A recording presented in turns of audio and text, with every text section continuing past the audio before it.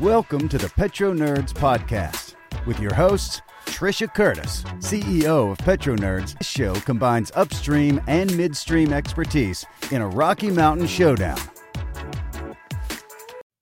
Hello, everyone, and welcome back to the Petro Nerds Podcast. This is episode 82 of the Petro Nerds Podcast, and this is part 2 with Daniel Seaver, the VP of Midstream and Marketing for Fundare Resources here in Denver, Colorado. They also have assets in Wyoming. They have assets in the DJ Basin. They're actively drilling in the DJ.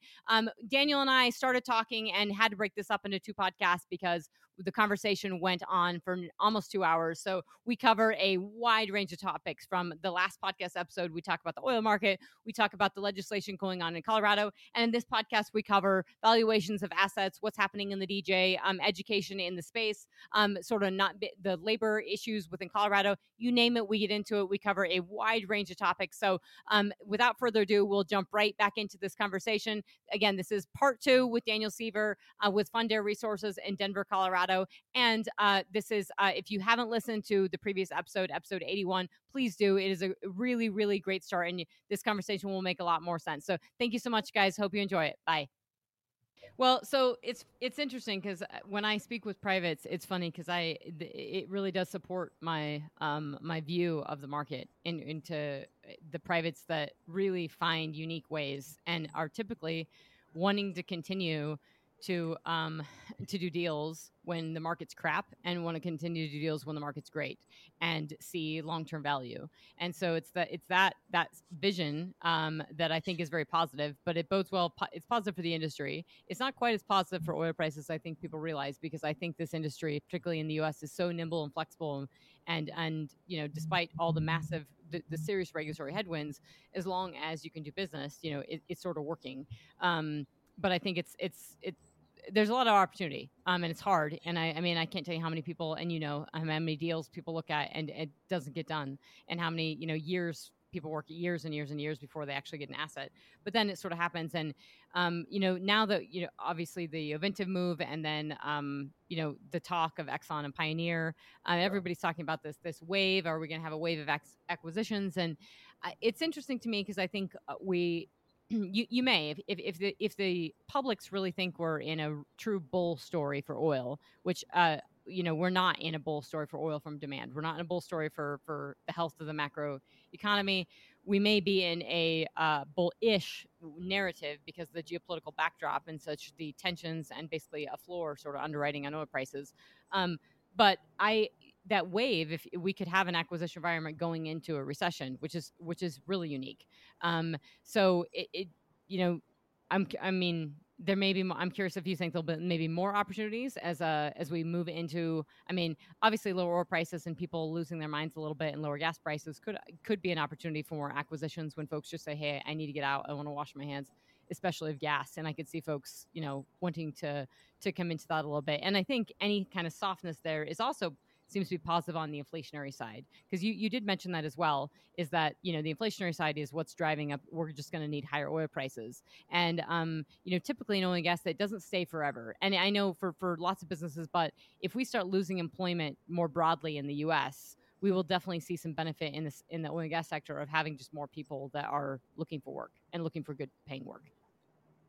Yeah, that's right. No doubt on that. The labor as a whole. Our AFEs in the DJ, I mean, there used to be 4.5, 5. I think we're up to 6-ish now for Oh, wow. the DPC AFE. So yeah, definitely jumped up. And go grab our VP of operations. He'll tell you even more about kind of how that landscape works.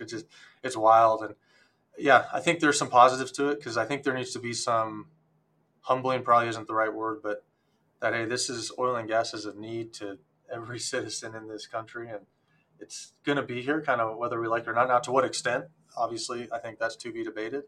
I'm longer term kind of think oil and gas is going to stay for the future, especially when you think about, I mean, in January, California gas prices got up to $50 an MMBtu. Yeah.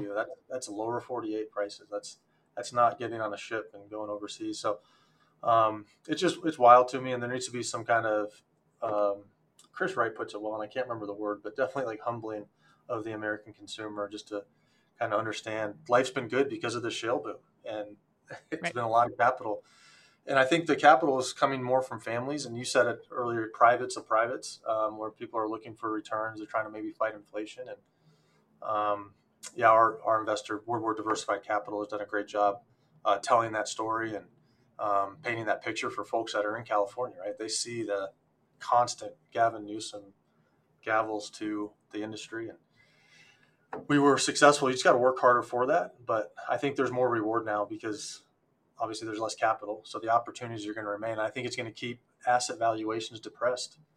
I'd love to hear your thoughts. When you think actually there's going to be a pretty healthy M&A market back in the oil and gas sector? Yeah. It's a good question. I get asked a lot about sort of offline and by clients and stuff. And I think that I haven't got a complete consensus on people agreeing with me on this, but most people don't agree with my outlook on oil prices, and that tends to be right as well. So, I think that on the M&A side, I do think that we're going into recession, or if not in recession. Unemployment lags. It lags usually by 2 years. We're going to have higher unemployment, period. So the oil and gas industry is going to be able to hire. Inflation will come down a little bit. This sort of the pent up everything, the craziness. We're already starting to see that, I think, on the rig side a little bit. Maybe not so much on the frac side, but that's because we have high oil prices, and just like people not letting go at the restaurants because they're worried about not. They also have employee retention tax credits, but they're worried about not being able to hire them. The same thing is people can't, they're not going to, nobody's dropping off, frac plates and stuff. I believe these calendars are booked, right? Because people are drilling and completing wells. So we still have that there, but it's people, access to people, readily available people. And I don't know exactly where on your AFEs, how much that went up, and access to equipment. And all the stuff that it goes into your cost of your well, into your AFE, all that really matters. But when you start getting a little bit of loosening in that, that's beneficial. And then the question is who is intelligent enough to drill through that, and who's intelligent enough to hedge here, or we're at $83 oil that we saw the other day, and just run through this because they know we're in a long-term market. The acquisition side, I think the education, and this is where I come back to it. I really do think that private companies and public companies, and Chris Wright and I are friends, and everyone knows I tout him a lot. But I mean, his message is really key because he's a publicly traded company and he's willing to get out there and talk honestly about oil and gas. I think they just had their earnings call, and he had some stuff on LinkedIn. I haven't had a chance to listen to it, but he's very, he wants to talk about the macro and the need for this stuff, and it's so critically important. So the industry has not done itself any favors over the last 2 years of helping to demonize the industry and helping to lean into all this energy transition, because it really matters in terms of how the market is looking at you and evaluating you, and the stock market and the traders and investors and retail traders and generalist investors are looking at oil and gas and just saying, yeah, I mean, it doesn't make sense, right? It's going to be dead in 10 years. And the administration saying, I don't know, maybe will we have to drill in 10 years? Maybe not. I mean, that's not how businesses work. It's you cannot get people on board with, we need this for a long time if we have this 10-year horizon. And you got Fatih Birol with the International Energy Agency coming out again today. I mean, he's been sort of beating this drum for the last few days, or last couple weeks, and just saying, I think oil demand will peak sooner than later. When in their oil market forecast that they released on the same day that Fatih Birol had an op-ed in the Financial Times that said that the energy transition is just rolling. And at the same day, the International Energy Agency releases their oil market report, which I pay a lot of money for and get, which said the oil demand this year is going to 102 million barrels per day. I mean, you cannot have it both ways. So they are fundamentally disposed, which one is a advocacy and viewpoint, and one is reality. And the EIA has a much lower outlook for demand. But this is a really serious thing, is that the industry has to be honest about what the industry does. And I'm not just saying, just like touting it and saying, look how rah, look how good we are. But it's also, this is high BTU, high energy dense stuff that we produce, and you cannot replace it. And so the three pillars of the energy transition are wind, solar, and batteries. And none of those work in the winter, in a very cold weather. None of those work in a really hot summer, and none of those work in extreme temperatures, which apparently is what we're all building them for, is for us, the extreme temperatures that we're all going to die of in 10 years or 5 years or whatever it is. So the reality is that if you're actually trying to build for climate change, these things aren't working, but they also just don't provide really good energy. And I truly think that the last, going negative 37 on oil prices, the jarringness out of that, having, a couple hundred frac fleets and then going to single digits of frac fleets, day rates for rigs, going dropping to nothing. I mean, all that was a big deal to this industry. So we've sort of moved our way back up, and we're just getting to the point now where, I think Chevron and Exxon are starting to be flipped back from their day where they were all smashed on their shareholder investor pressure day in May of 2021. They're starting to come back and really push back a little bit, because they get these nasty letters from the administration on giving, profits back to the average consumer, which no company is doing. But so there has to be a reality shift, and that's going to take, and that could be a cold winter in Europe. That could be a lot of things, but the industry has got to take some of the responsibility in that. Of that, so every time, and that's why I say we do have to really be careful as the industry of really pushing, energy transition and ESG. Doing the right thing is different from pushing something that is not accurate, especially if you're public, because you could actually be lying, and there's a fiduciary responsibility there. So as a private companies, I think it's really on a lot of private companies to talk about what you're doing, to really also and talking about the market, as you say, like how important understanding midstream, but really how does this fit into Colorado and how does it fit in the national picture? Because you mentioned California. And California, yes, I love that your investors are from California and they understand the ability, and people still do business. But if you look at monthly California production, it declines about 3,000 barrels a day every month. It's just on a steady decline because there's nothing going on. And the fact that you had $50 an MCF, I mean, it's insane to have these really, really high prices. And so most Californians don't know that, right? And that's because the reason that those prices are high because they're not producing this themselves. I mean, I was just on a plane yesterday, and the guys telling me about, asking my plane counterpart was asking me about like the high wind and solar in this country, and I said in Texas, and I was like, yes, they're able to have lots of wind and solar because they have natural gas and they put it into the grid together. And I'm not a fan of wind and solar, but I mean the only reason you're able to do it is because of that. So I think the education part, and it sounds ridiculous, but I really do think it's key. And I'm not saying the industry we've done it well to date, or that we've figured it out, or there's some secret sauce. And Chris Wright's honest about that too, of saying, hey, if education was the answer, we would have solved this forever, because he's been educating for his entire career.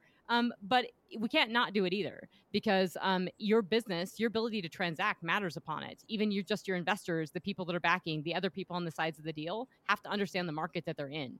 And when the FT and the Wall Street Journal and the CNBC and Bloomberg are clouded by all the energy transition bullshit, it's pretty hard to understand the market and want to invest in oil and gas for the long term. And I think that, yes, it may be a 10-year horizon that your company is looking at, but it's still folded into the longer term. And so the narrower it gets, it's really hard. So I think, and it sounds a little weird, but I think the big macro stuff that sometimes I focus on a lot, it truly, truly matters to the very, very narrow, we're doing business right now.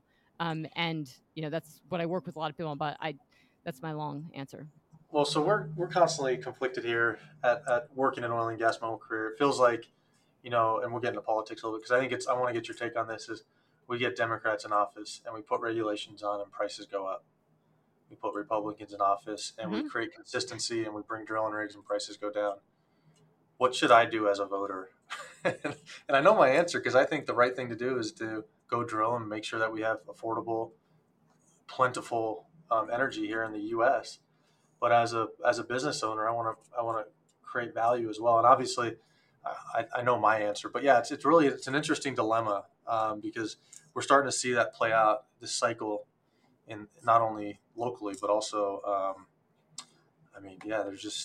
there's a lack of investment in Colorado, which creates good deals in Colorado. Because why is there a lack of investment in Colorado? Because we have negative regulation towards Colorado oil and gas.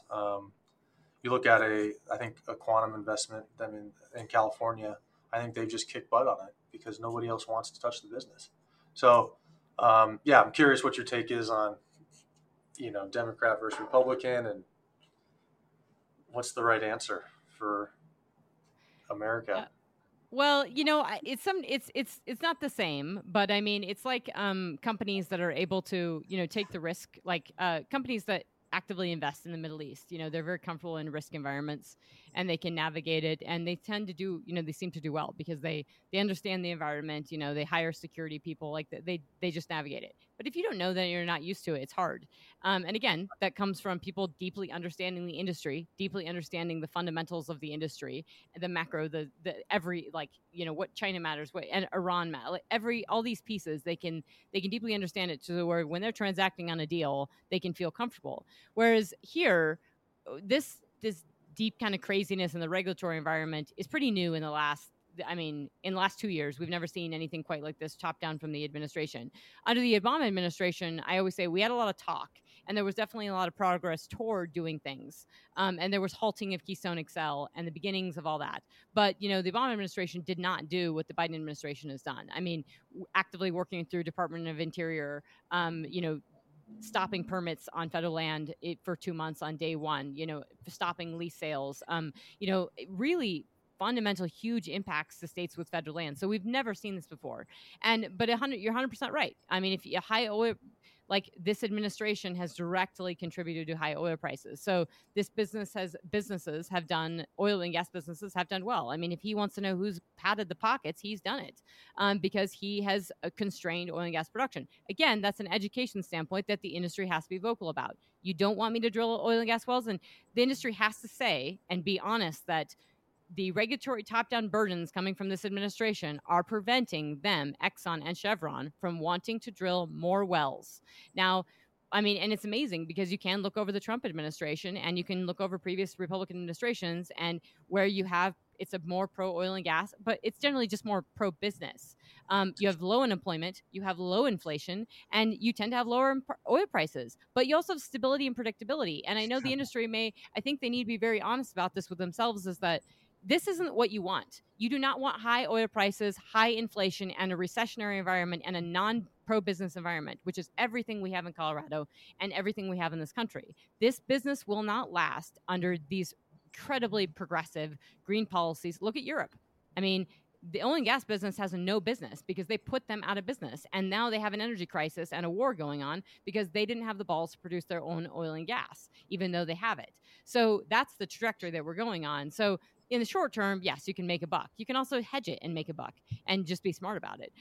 So I think stability and predictability is the ultimate winning factor. And so if you're thinking short term, yeah, you may have some deals, but it's also, we all know the DJ if you've been in it, or you have, I have clients that are in the DJ, and I love the DJ because the Denver-Julesburg Basin, as we've been talking about, Weld County, you have great rock. It's really good geology. It's super consistent. It's not super deep. This was old vertical stuff. You have tons of vertical production, which was tons of vertical data. It's a lot like the Midland in many ways. It was well known, and so it's easy to execute. And so, this is monobore drilling. This is pretty cheap wells, as you talked about your AFEs. You can spud to TD this stuff. Drill these wells super fast. It's shallower.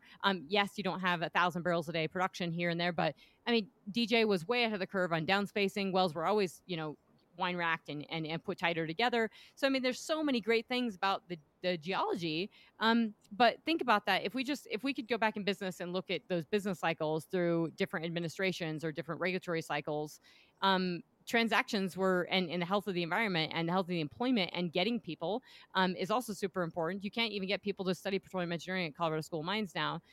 It's really critical to have all that to keep the industry going. And that's where I think that the industry, when Occidental is rah-rahing themselves and PDC is talking about how great it is and everybody who's public is talking about how awesome it is in Colorado, that's bullshit. It's not true. And they know that, but they have to say that because they want to keep getting the permits and everything's good. And it's good for them, but it's not good for everyone else.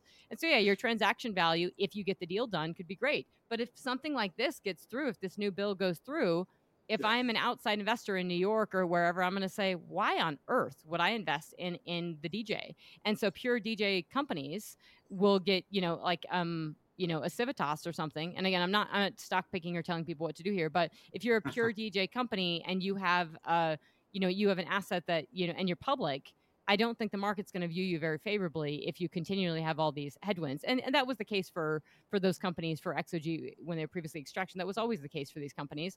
And I believe that's why Noble and PDC and others, Noble now Chevron and everything, those stepped out and got other pieces of their assets. Now they tended to favor, what's fascinating is they tended to, I don't know, I need to look at PDC stuff, but they tended to actually favor Colorado in terms of drilling activity because it's known and it's really good. So it's very fascinating. And I always say this, when I first started in this business and first started PetroNerds, I always really focused on individual operators and behavior.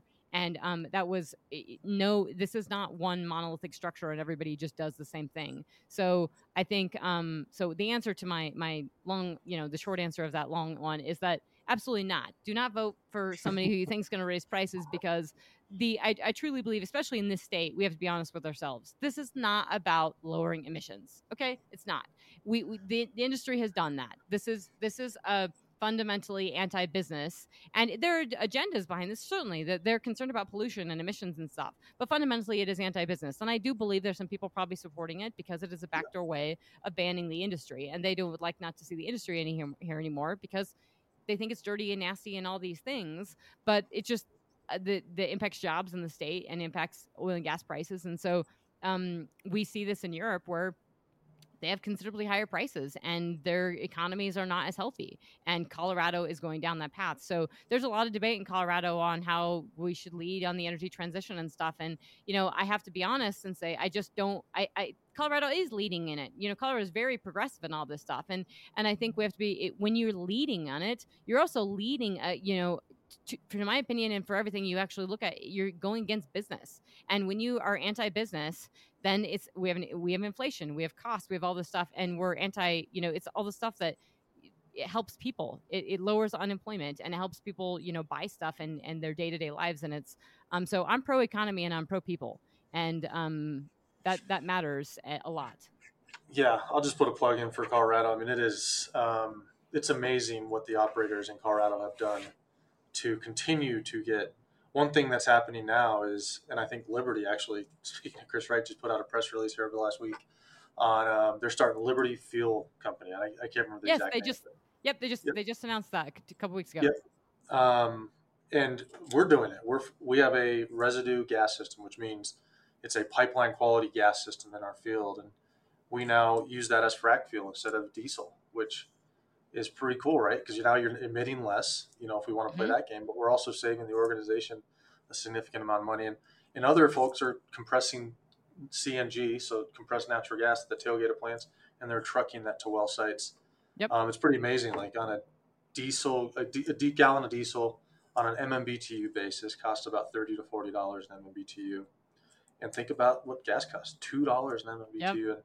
So the business just continues to innovate and find more efficient ways to do it. We got to figure out the labor shortage, because I was at School of Mines and I do kind of a yearly, I speak to the mechanical engineering team there, and I put out 30 business cards. They all got taken by the students, and we were offering an internship for Fundare, and I was super excited. I think I did a good job presenting. Either I'm a really bad presenter or they just didn't like oil and gas, is I think maybe what it was.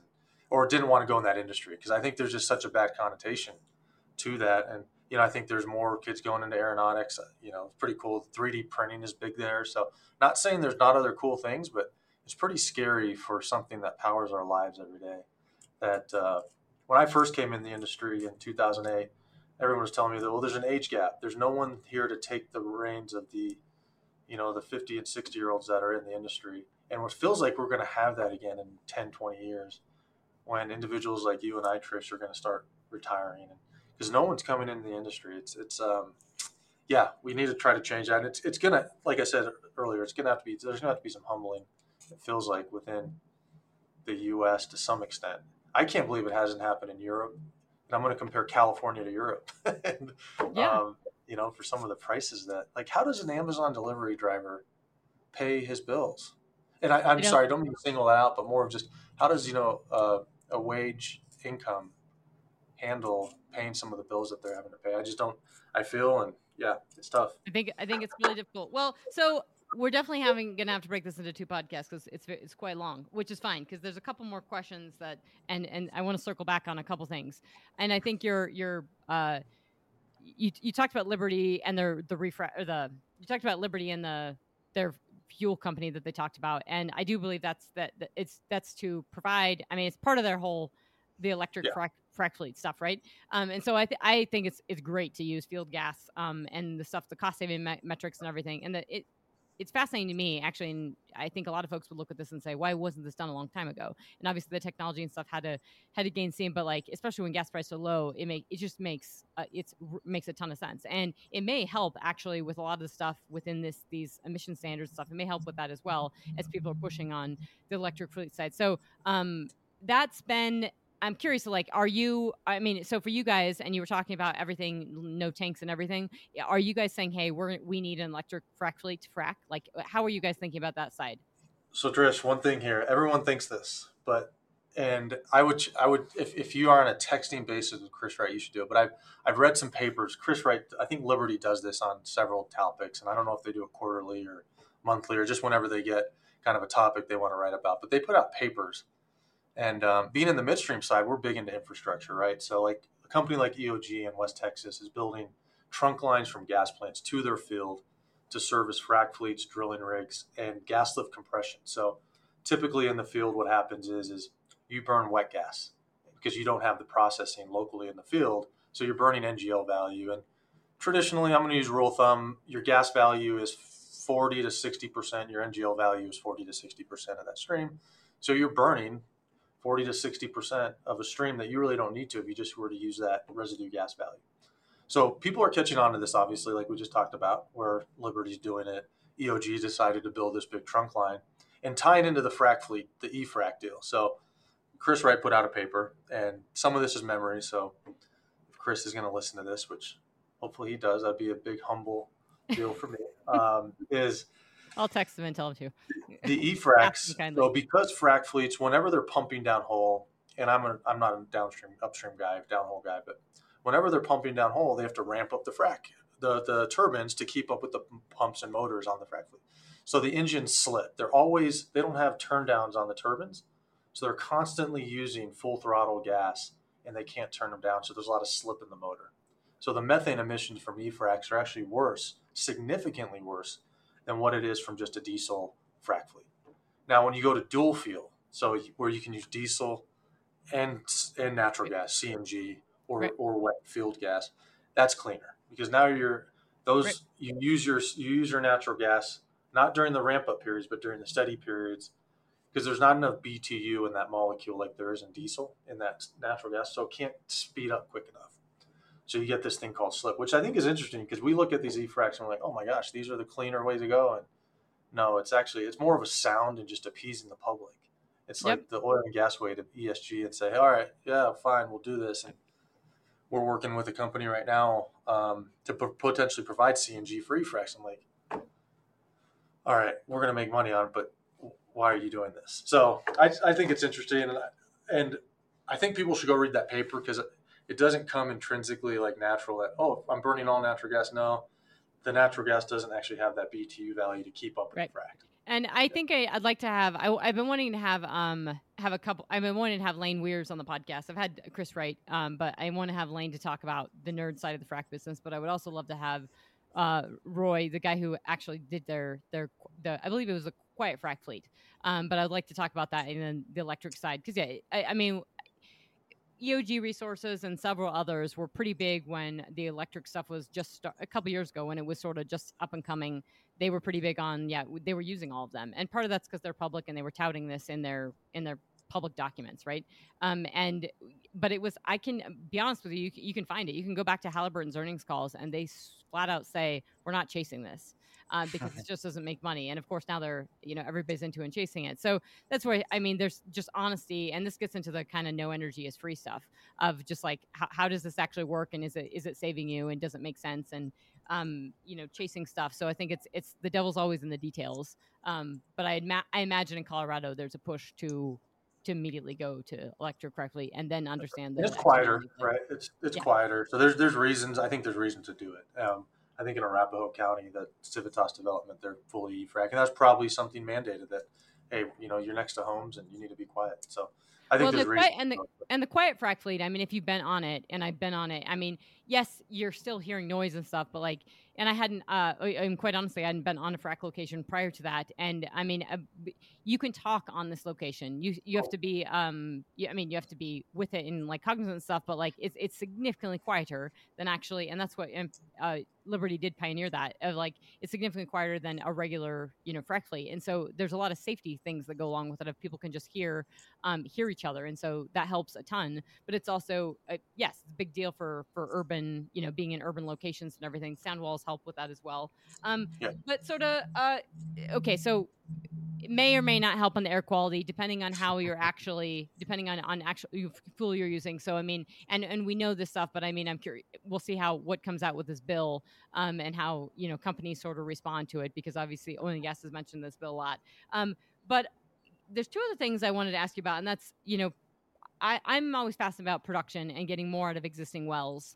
And it doesn't seem to be it's definitely not as trendy in, horizontal production. My dad has pumped oil wells his whole life. My grandfather did as well. And so the ability, I think, to eke a little more production, especially out of horizontals, and especially at, when you have 70 something dollar oil prices and you already have this asset and you have that PDP of like just eking out more production. I'm curious to how you guys see that on just the pumping side of really, making these wells sing.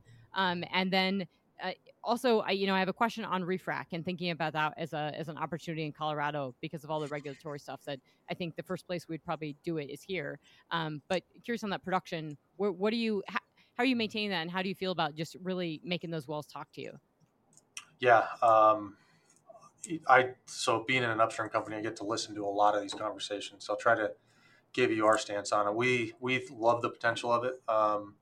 I think there's artificial lift versus kind of refract, and Absolutely. Yeah. what is Production early versus life. refrac is two different things. Yep. That's right. That's right. And early life, midlife, late life, and our production team, Brian Brown specifically, has done a great job kind of thinking through that. And over the life, it used to be rod pump, gas lift. Now he's been going to this gas assisted plunger lift, and then he's getting even better with actually the electric compression. It's a little bit more expensive, but we don't have the maintenance from gas drive engines. So we're continuing to optimize the artificial lift aspect of the business. There's also a company down in West Texas who's putting high pressure gas lift. So they'll inject. So we typically inject around 1,000 psi. This company will go to 4,000 psi to make sure you can get to the bottom hole, bring that fluid up quicker, so then you get a better return. So this is all artificial lift techniques, and I think we continue to try to stay in tune on. Also, this brine water technology is kind of interesting too, where this geothermal brine water, you take this water coming out of the ground, totally separate topic, but people continue to innovate. And then on the refrac side, I'll go to our Rangeview business, Green River Basin. There's multiple. It's kind of that layered sands where you frac certain zones, and there's different gas qualities in each one. And we're looking actually currently to maybe go into some of those wells and frac into other zones that haven't been fracked before. So that's something that we're actually probably going to look into this year to continue to add value to our Rangeview business, because there's a lot of opportunity there. There's the Lewis, the Fort Union, and the Almond formations out there. Yeah, we typically in all of them only have one of those formations fracked. Oh, that's great. And well, and I think so. Refrac is one of those. I think you're 100%. I mean, I'm with you on the production side of like. I think the nuances on artificial lift, and I also think just having really good production people and pumpers. And that's where bringing in some of the older guys. I know everybody thinks in their 30s that they know everything, but some of those older guys in production, I mean, they just know this, and it used to be. It is still critically important. If you can eke out a few more barrels a day out of each well, that's pretty meaningful at $88 oil and even significantly lower, and matters. But on the refrac side, I find it fascinating because I was at an SPE workshop a couple of years ago, and I think it was 2021, and it was in Tennessee it closed with this refrac talk. And I believe Baker Hughes spent a ton of money on refrac in 2014, thinking that this was the answer. This was where the industry was going to go. And everybody who is like crazy about refrac there's a lot of market fundamentals that are going on with refrac that, if folks have enough wells to drill and are still drilling those wells, that's what they're going to do, versus if they didn't have any inventory, they're running out. And it's also why I don't think you hear public operators in the Bakken that they were talking about it in 2014. They were really dabbling with refrac stuff before oil prices really crashed, and then that all sort of went away with the collapse of oil prices. And part of that was because the knowledge of the assets and reservoirs and everything. But if you're in Colorado and you can refrac a well as opposed to you're doing a whole new well. And I know part of it is that, your completion cost is usually your more significant cost of your well. It's disproportionately higher than, the rest of your well. So if it was less, it would be an answer. If it was less than 50% of your well cost, I think that people might be inclined to do more refracts, but it's not. It's higher. So, there has to be maybe some step changes on that. But I mean, if you had a good well before, if you had a good well bore and it was drilled well, the potential to refract is there. And I would think that in Colorado, if you can do that without getting a new permit,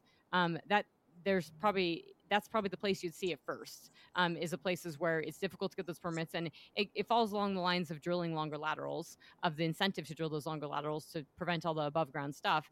And that these older wells, we definitely have not fracked all of it. I mean, I'm very bullish on that rock potential of just doing it better. So I think it's those older, really good wells. And so I think the potential there is huge, but it also is cool and exciting to me, the fact that nobody is even interested in it because they have so many existing wells to drill, which also kind of debunks my whole tier 1 to tier 4 acreage stuff. So I really just think there's a lot of longevity left in this. But to me, I think the whole refracking in Colorado, when you butt up against the regulatory stuff, is a much more interesting proposition than I think in other places in the near term. Yeah, I think our trouble with it right now is I think our wells are just a little bit too new. We actually bought the asset with a handful to 2 handfuls of ducks on the business, and our issue with it was we have PDP right next to it, and kind of what does that do to the PDP, and how do we think about that? And I know ducks versus refract, but also if we go into an existing well and refract it, what does it do to the next well? So probably some more. And I know Brian Brown thinks about it a lot, but how do you go into a well? Maybe you do a mini frac, just to open things back up again, and bring it back to life and see what that does. And then you go in, but then that also is going to potentially take some downtime on that well. So there's just some sensitivity around that from kind of, I think, where our business is today versus maybe where it's going to be in 10 years, honestly. Right. And I don't know how much like testing of, a little testing of vertical, there's probably data and knowledge from existing verticals around, and potentially maybe defits, or actual, a defit mini frac, like you could actually test. But yeah, I'm thinking about, when you're just drilling a well next to another well that's been producing, that, how much is that new well going to produce, even if I have the greatest completion design ever and it's great rock, because there's some drainage there. So yes, that makes a lot of sense. If you refract that, you don't want to ruin your existing PDP. And also there's a cost to refract it. So if you got to pay for all that, and then you got the existing, what if you hurt production? Yeah, but it's going there. It's got to go there, I think, to continue to meet demands of us. So it's not there for us yet, but I do think it gets there. I mean, what are we? We're 15 years into the frac revolution, 20 years. Yep. So yeah, some of these wells are getting probably to close to that. So yeah. Which is kind of exciting. And the last thing I'll say on your, and I'll give you opener to close, but I mean, you talk about going to Colorado school mines and getting people, and you talked about tightness in the marker and labor shortages, and I think Colorado, in some ways, especially probably for oil and gas, it's harder because it's most people in Denver have no idea that we're drilling. You can drive an hour, and there's drilling and production activity out there, which there is, and that we produce 400,000 barrels a day and change. We were producing 600,000 barrels a day and change before we declined. But anyways, that activity is there. So I've spoken at school mines, I've been at school mines at the end of February, beginning of March. And same thing is that, there's all the, it was amazing because the younger students, the petroleum engineering students, they all had internships already, and they had like 12 offers for internships. And all the seniors already had jobs, and they had jobs months and months ago. So they had locked up, which is, great for them, but they also had the ability to get kids into the petroleum engineering department was hard. And I listened to Chris Wright give a talk to the SPE students, this SPE student symposium, after I had given a talk at the Denver Petroleum Club thing. And so I listened to him give this talk, and all these students are, and I don't think this is Chatham House rules, but I mean, I listened to a lot of students ask him questions after he's given this amazing talk about, energy, ask a lot of questions regards to energy transition, regards to solar, regards to CO2 emissions.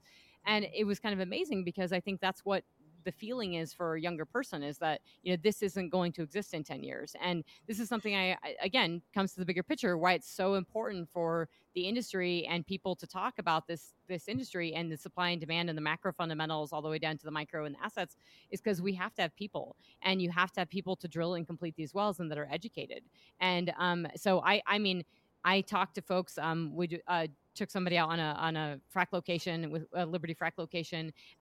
He'll be doing mechanical engineering at Colorado School of Mines, and it's like just explaining this business and like the excitement of it and stuff of like it's nerdy, it's pretty sexy in some ways. I mean, it's very nerdy, but like there's a lot and there's so much that you can learn and so many where you can take it. And so I think this industry needs to do a better job of talking about it.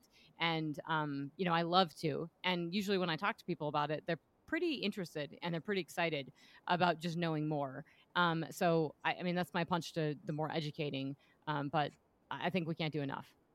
Oh yeah, no, we're very. Our chairman is his wife, Patty Starzer. Mike Starzer, our chairman. His wife is on the board of trustees of School of Mines, and I'm pretty involved with School of Mines as well. So yeah, we had some freshmen in here yesterday actually, and we got to kind of just chat. And it's amazing how intelligent and bright this new wave of students are. I mean, I would have showed up to that meeting yesterday in my like pajamas, bloodshot eyes, like hair everywhere, and oh my god, just how professional this freshman was. And yeah, it's impressive, but also we need to drive more of them into try to drive more of them into our industry. At the same time, I kind of get it. It's going to take a lot of time and a lot of work, and I think unfortunately investment back in our industry and some humbling. I keep saying that, but yeah, same thing happened to me. I think I said that earlier. Trish was in that I put out 30 cards and I got one call, and the call I got was from a freshman, and his dad's in the industry, works from Conoco. So it's just I think it takes that. It's someone like me who actually had parents who weren't in the industry, and for me it was different. But like someone like me who doesn't have like sponsors saying, hey, go into this. This is an okay thing. It's just going to be tougher and tougher with kind of what's going on politically, and especially in Colorado. If you grew up in Colorado or California, or it's going to be tough. And I don't know how if every year I hear people say we got to do a better job. We got to do a better job. Well, I don't know if the government's against you. What do you do? I mean, you turn on CNN, it's like, holy cow, we are the scum of the world because we work. And you're kind of nervous when you go around public places to tell people what you do. I mean, I do because I'm proud of it, obviously, but you just don't know the reaction. And sometimes it's just quietness on the other side. And sometimes there's actually like, I'm interested, and maybe it's kind of fake interested because they actually secretly like think you're not supporting the earth. But yeah, so it's super interesting. I think the fun part it keeps you on your toes, and it's constantly like grab your popcorn because every year's like, okay, what's going to happen here? Like in 10 years, what it feels like in my head, it's going to be some peak demand where now we're going to have to refrac. And because I have the theory that, the Midland Basin, West Texas is the only growing basin, at least it will be kind of in the next couple of years. Haynesville's maybe getting there. And once we go over that curve, where does that extra crude production come from? So what happens is kind of in that longer term. And then obviously what happens with the SPR, I think is interesting to me. Do we actually go fill that back up? And we need to. What does that do? What does that do for prices? Yes. And it's interesting. China just taking all of our oil and put it in they've taken our SPR and put it in their SPR. And, so it's always super interesting. I'm always excited for the 8:30 a.m. EIA report on Wednesdays. Yeah, it's a lot of fun to be in this industry. Well, so that and that's a positive note I think we can end on, but that funness and that like all that macro stuff, I think it's really where, because people ask me a lot, of like, how do you stay positive? And one, I can say, when you're confident and you are excited about what you do, people do listen, whether they disagree with you or agree with you or not, they do listen. And the one thing people can always usually get especially interested in or ask questions is about Russia, about China, about what's going on globally. And when you say, start getting to China and Russia and oil and gas and Iran and Saudi Arabia and how much does Saudi produce and how much does the U.S. produce? And they say, the U.S. is the largest oil producer, and people don't know that. And then, frack, oh my gosh, fracking's terrible. And you say, okay, well, what is fracking? And you start getting into like the cool nerdiness of fracking and how it works and how much production we've grown and how we've changed the geopolitical leverage of this world, and how a war was waged in Ukraine because the folks lacked because Europe imported 18 billion cubic feet per day of natural gas from Russia. It starts the dots start clicking. And so it's funny because I tell, I can't remember, I was just in DC talking to these folks and seeing a lot of folks young men that had interned for me years ago, like 10 years ago in DC. And they showed up to this event and I was catching up with them. And so we were talking about this and I was saying, I have almost every Uber driver I have is a podcast listener now. And because they all, they ask Nice. what you do, and then they start, and like they want to know, and you say Petro Nerds, and they start listening. And so it's been, I can tell you, like, and even in DC, talking to these interns, I had no idea they were following me, but they were like telling me they found me on a different podcast and started listening. And so I am always impressed by, like, when I get out there of people that are listening. A lot of those are folks in and outs of the industry, but random people too. And people really want intel and knowledge and information. And I think that it's so critically important, as you say, of the biases and everything. But I think that, being that's intel, knowledge, and information. And obviously I have my own biases and I'm passionate as hell. But like, it's that information that is game changing. And it obviously, as you know, and you have it, is matters for businesses and how you make decisions. And that's how you move the needle. So Trish, all right. So question. So Okay. you do a great job for our industry, and you're an advocate, and I think you put out a lot of good factual information. But how much comes from Twitter, EFT? Do you get any of your info from Twitter? No, Oh, I don't love Twitter. you don't. I use it because the EFT crowd is, and they're not bad. I mean, I think when I first dabbled in it, they were like kind of welcoming of me, but it's half banter and it's half Okay. real stuff. So I would say I'm not like against it. It's just people on Twitter, you could say the wrong thing and they devolve into some ridiculous argument or something. And so I have no interest into debate. I care a lot about information. So Okay. and I'm not saying you can't gather snippets of information from Twitter, although I mentioned it the other day in a conversation and it didn't seem to go well. So I can say I think it's a unique platform in terms of this information. But most of the stuff, and I would say, like, actually, there's a couple people I follow when I see their things, just when I post something, like I see it, they usually are posting something from Gazprom or from the G7 energy communique. And I go and I find the original document and then I read it. So Yep. for finding primary sources and just stuff, I think it's good. I don't think it's super beneficial to just get into these ridiculous circular arguments, but that's my opinion. And people, like, I post stuff and it's interesting. Sometimes I'll post a video and put a link to the podcast and I'll get 1,000 views, and sometimes it gets 200. Versus on LinkedIn, I tend to, like, I think there's a lot of folks on LinkedIn who, and it's interesting because people won't put on the podcast on Apple. They won't they won't subscribe and then put like 5 stars and say, wow, this is great. People only post stuff when they're critical. So they'll be like, That's right. please let the guests talk more. And I'm like, sometimes the guests don't talk as much as you think they, like, so you don't know. And I do talk a lot. So I'm like, it's also my podcast. So It's your show. That's right. so I'm allowed to, but it's just funny because it's that stuff versus then people. I'll post something on LinkedIn, and I'll do this after this. I'll usually like do a post and talk about the podcast and like tell people, market update, and it's thousands and thousands of views, and people direct message me and say, thank you so much for the update. I mean, people are like, hey, do you sell this stuff? Yes, I do. Like, if you hire me, like, I mean, people give that direct feedback. And so it's interesting. Like, Twitter isn't so great for that, but I think LinkedIn is good. And then it's more like when I get out to DC and I give presentations and there's different people who I haven't been exposed to.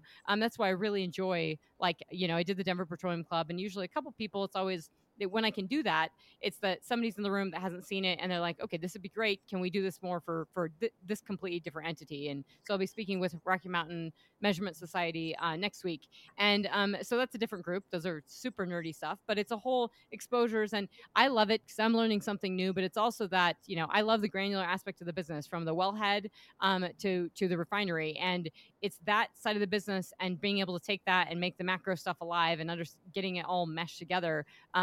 It's just awesome. But it's great to, like, this business is huge. And so when people always ask me, like, who are your competitors and everything, it's like, there's enough room for all of us, people. Like, Oh, yeah.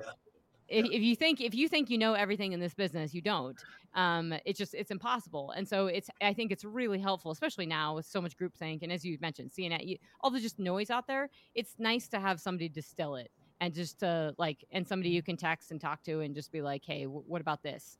And again, I'm not a gospel or anything, but, like, I spend a lot of time on this information. Yeah. I mean that. Thank you for everything you do. I think we need more Appreciate of it. you, and there needs to be more support.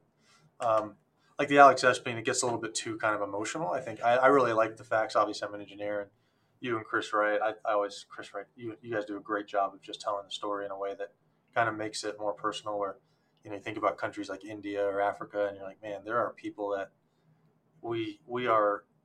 idiots is the wrong word, but we like look over there and let's help them. Let's get this resource out of the ground and give it to them. So yeah, thank you for everything you're doing. Well, I really appreciate that. And that's I've kept the podcast independent.